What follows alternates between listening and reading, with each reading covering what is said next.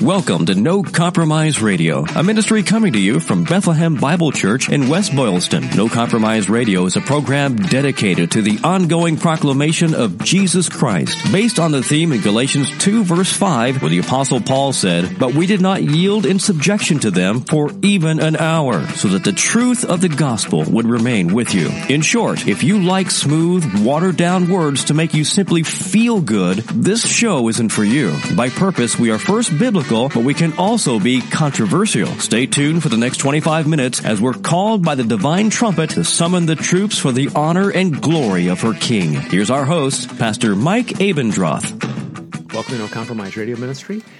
It is a Tuesday, and that means it's time for Wednesday Guy. Thank you. Thank you very much for having me. My name's Spiff. I don't mean this like a four-letter word kind of thing or a curse word, but what's the worst thing you've been called? Like, not now with curses, but somebody called you something in the jail or, a police car or something. What'd you get called? I think here's a better question. What haven't I been called? I mean, my favorite one to be called, though, is homophobic. Oh, uh-huh. Yeah, I love that one because I just look at, especially if it's face-to-face online, what can you do? But when it's face-to-face, I look at them and I go, well, I spent a weekend alone in a hotel room with a homosexual, Does that sound homophobic to you? Their eyes usually get pretty big. Well, I remember one time I said to Kim, she was in California, I was here in Massachusetts, and I said, "I have confession to make, honey." We were talking on the phone. I said, it was in public, and it was in the middle of the street in front of our house, but I just want you to know I kissed another lady today on the cheek, and I said it was our lesbian friend across the street, and she hadn't seen me all summer. I gave her a hug and kissed her on the cheek in the middle of the road. That seems relatively safe. Yeah, I know. Well, today, Steve, I think we're going back in time. We're turning the clock back. Okay, so we met each other how long ago? 30 years ago or something like that? It's close. I think 28. It's like 20, 27 plus years ago. Yeah. Still friends. Yeah, most of the time. Most of the time. Well, yeah, if I agree with you, you're happy. If I disagree, come on. Then I'm not happy. How does that work? Well, it's like, any kind of bad relationship, I guess. I don't know. Well, I'm going to try to figure out what to call you, a name that must not be mentioned. When we first got saved and we were doing Bible studies and stuff like that, you would come over and the Bible study would run this way. Greeting, maybe beverage offered, right? You want a coffee, a tea, or something like that. Brewski. No, I never did that. And then we would sing a few songs, then we would have the Bible study, then we would have fellowship.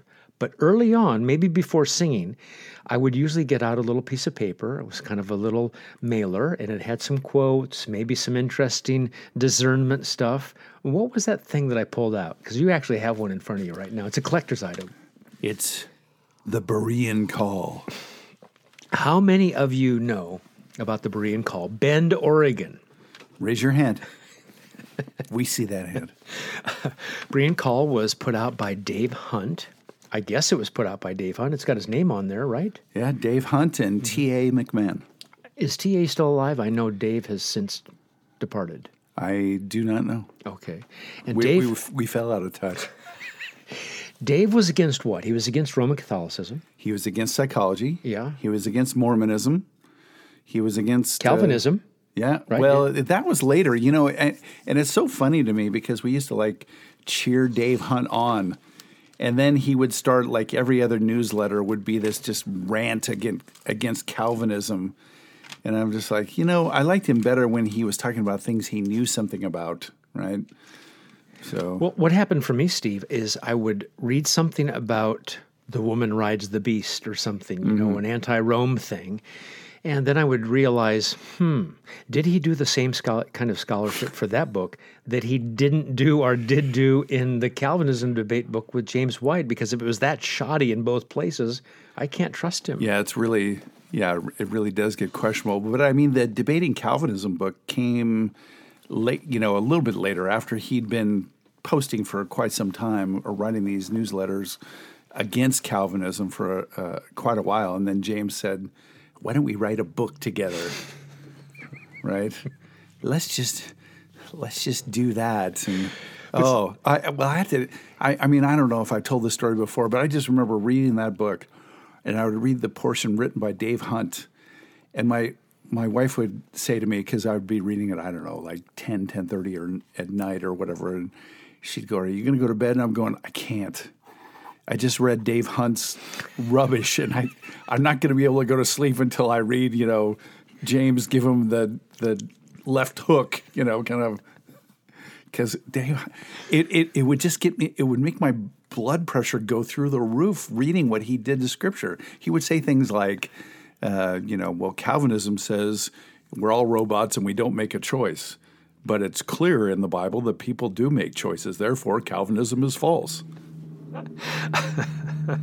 We could probably talk about James White these days and what he's into and who he affiliates with and all that, but I still appreciate the Potter's Freedom book that had something like the Big Three or something. These are the three main passages that Arminians use, and we need to be well equipped. I think it was 1 Timothy 2, 4-6, 1 John 2, 1-2, and 2 Peter 3:9 or something like that. The Big Three. Probably, although these days, of course, what do most people just jump to? They win every argument by just John 3:16. Whosoever will. Yeah. Well, two comments I wanted to make about this Berean call. First, I learned this from Steve Meister. Here's Acts 17 about the Bereans. The brothers immediately sent Paul and Silas away by night to Berea. And when they arrived, they went into the Jewish synagogue. Now, these Jews were more noble than those in Thessalonica. They received the word with all eagerness, examining the Scriptures daily to see if these things were so. Now, here's what Meister said. It's not a Berean person, singular. It's the church. The Berean church studied the Scriptures. And so you can't be a solo Berean. You have to be a Berean with other people, examining these Scriptures to see if they're true. And I thought that's pretty good by Steve Meister. So you mean one person in isolation is not the arbiter of truth? Well, for me, once I received the Berean call at my house in North Hollywood, I thought I was the arbiter of truth. Isn't it funny? I'm just looking at this thing, and I'm just looking, look, Spurgeon, Haldane. Yeah, two super Calvinists, not Right. hyper Calvinists, Right. but super Calvinists. But, they're under the quotable thing. This must be before, they took a turn. Remember the old article that was, I think maybe in Modern Reformation, I'm not sure, but it was called, "Are You Sure You Like Spurgeon?" Yeah. And he went through, or someone went through all these quotes. Steve, maybe we could talk about this. Here's what I'm after today on No Compromise Radio. Discernment Ministries like this, they don't seem to last. You and I talked about sustainable ministries and sustainable obedience and holiness and all that. Here's my premise. You can dissect it. One of the reasons why discernment ministries don't last is when you're always picking at other things, you sometimes forget about why you're picking on them or showing them to be wrong, and you forget about who Jesus is. It's similar to you just give people law all the time in terms of holy living, and you forget to tell them about the lawgiver. Here, you're discerning everything else, but you're not really talking about the Lord that much, except maybe to compare here or there. Am I off? Am I on? What do you think? Well, I mean, there's this one comparison that people make, about the FBI and looking at counterfeit dollar bills, and they don't teach people how to identify counterfeits. They teach them to identify the genuine article. And I think, in this case, some quote-unquote discernment ministries spend so much time studying false doctrine, that they not only do they not study correct doctrine, but they kind of lose their zeal for it, right? I mean, if all you're zealous for is to prove other people wrong.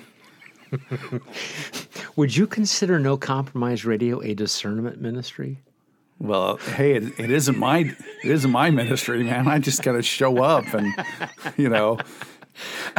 I think probably early on, Steve, there was more of that flavor, right? Even in the name, no compromise. In a world of compromisers, we don't compromise. And I think as time has gone on, we should probably even redo the intro because, we stand for the truth and we can even be controversial and all that stuff. Somebody said to me, that doesn't really match what you're talking about How these about, days. why don't we change the name of it to Bend But Don't Break Ministries? I wonder if that's a place in Oregon near Bend where Dave Hunt used to be. Well, I think it's kind of the, college football defense mentality. Bend but don't break. We just don't want to give up the touchdown. Be good in the red zones. Yeah. Well, I think we've tried to also redeem No Compromise Radio by saying we love to talk about the one that doesn't compromise. The Lord Jesus, he said to the Father, I always do he said regarding his relation to the Father, I always do the things pleasing to the Father.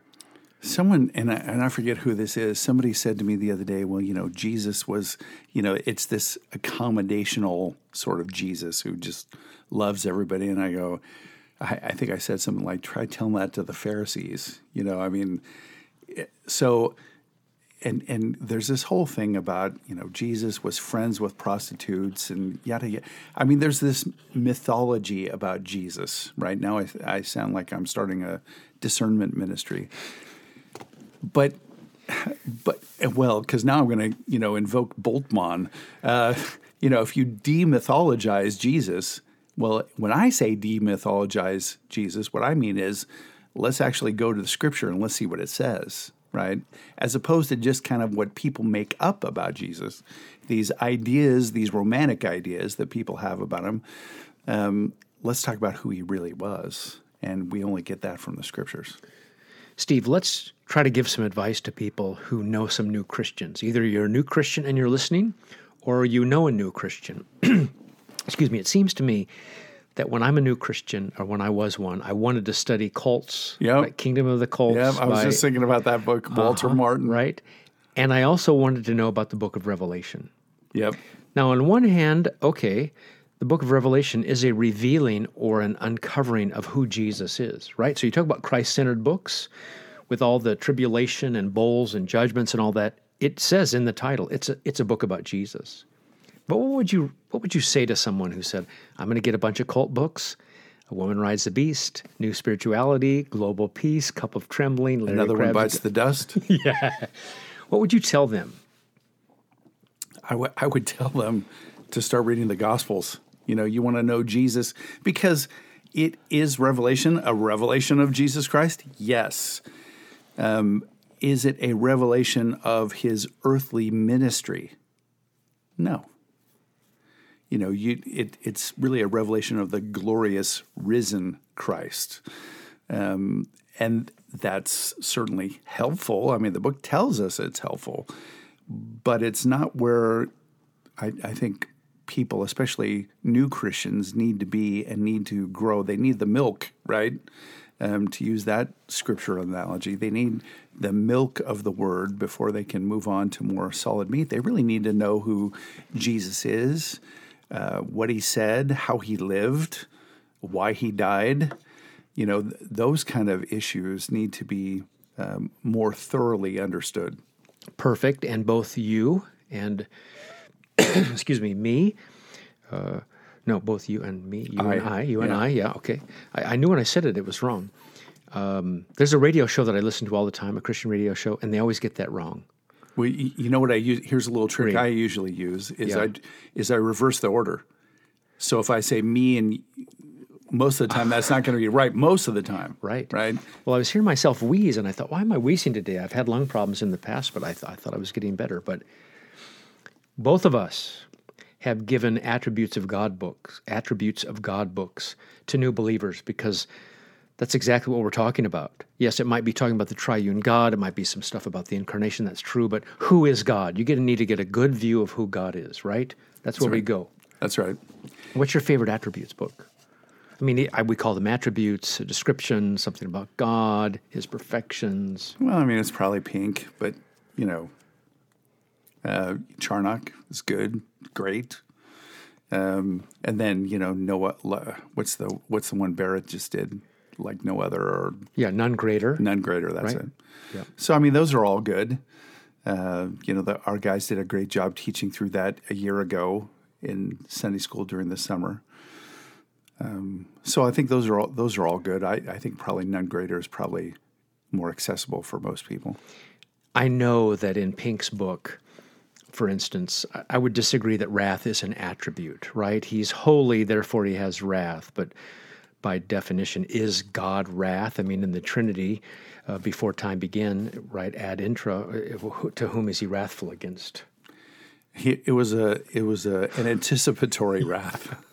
I believe God has wrath, and he's angry with the wicked in Psalm 5:5 and Psalm 7:11. But I still like the book, Pink's book, because it just works through with some excellent quotes from not just Scripture, but from some Puritans and other writers, and it's free online, right? And so you think, okay, I probably read that book more than I've read any other. Free? Free. Would you still like Tozer? His Attributes of God book, Holy, the Knowledge of the Holy. Yeah, I don't remember the last time I read it. It's been quite a while, but I probably like it less, just because of what I remember about him, so I don't know. Right. I remember reading recently his chapter on the goodness of God. And sometimes if I would quote Tozer on Facebook or Twitter or something, it's that famous quote, what comes to your mind when you think of God is the most important thing about you. And they're like, oh, he was this guy, this Christian Missionary Alliance, some kook, mystic, blah, blah, blah. How could you be quoting him? And I thought, whoa, I hope you're nicer to your wife than you are to me, kind of thing. Show up at heaven and Tozer's there. You don't belong here. And then, of course, I said, physician, heal yourself, when I have the quit quoting C.S. Lewis videos out there. But that's shtick. That's this kind of shtick thing. So we'd like to encourage new believers. Hey, way to go, you're reading a book. You came out of Rome, and so you're reading a book out of Roman Catholicism about it because you want to evangelize more. Great. Any particular books about Jesus besides the 89 chapters of the Gospels and the book of Revelation? I have just took home, I haven't read it, but the one by John Owen, The Glory of Christ. So I'm looking forward to reading that.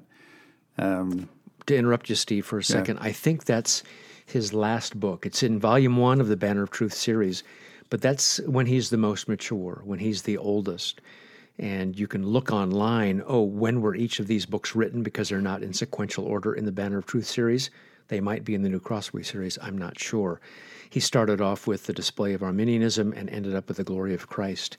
And that's almost kind of what we're talking about for the show today. You start off critiquing stuff earlier in your ministry. Here's what's wrong with Arminianism. Fine, legit, good.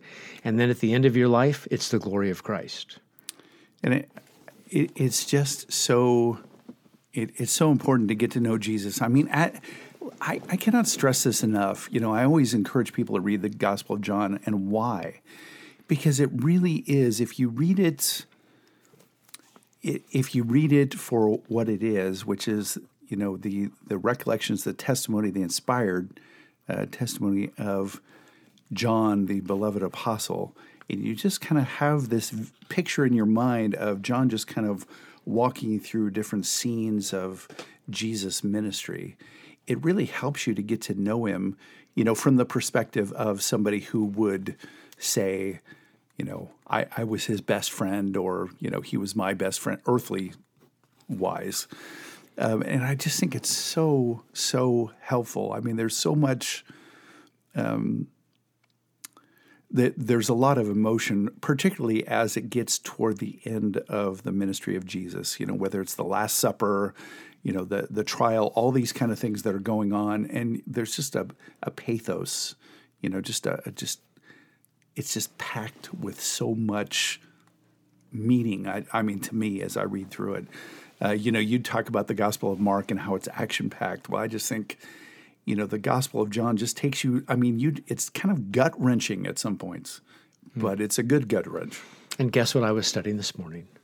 What have I been studying the last 2 weeks? The Gospel of John. Steve, I personally struggle with this, and that's why it's so good for me to be even reading John this week. I was studying John 4 this morning and kind of just working through the themes, Jesus using a physical problem and providing a physical solution to point to something greater. Therefore, you've got this water, and you're going to get thirsty again. There's spiritual water that he provides. There's bread. You have to eat it again.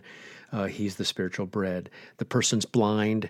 That's indicative of spiritual blindness, right? And so he's just this masterful teacher. But my problem tends to be, and maybe you, the listeners, are the same way, I tend to separate, if I'm not careful, the benefits of Christ from Jesus, the one giving the benefits. In other words, I experience forgiveness, justification, sanctification.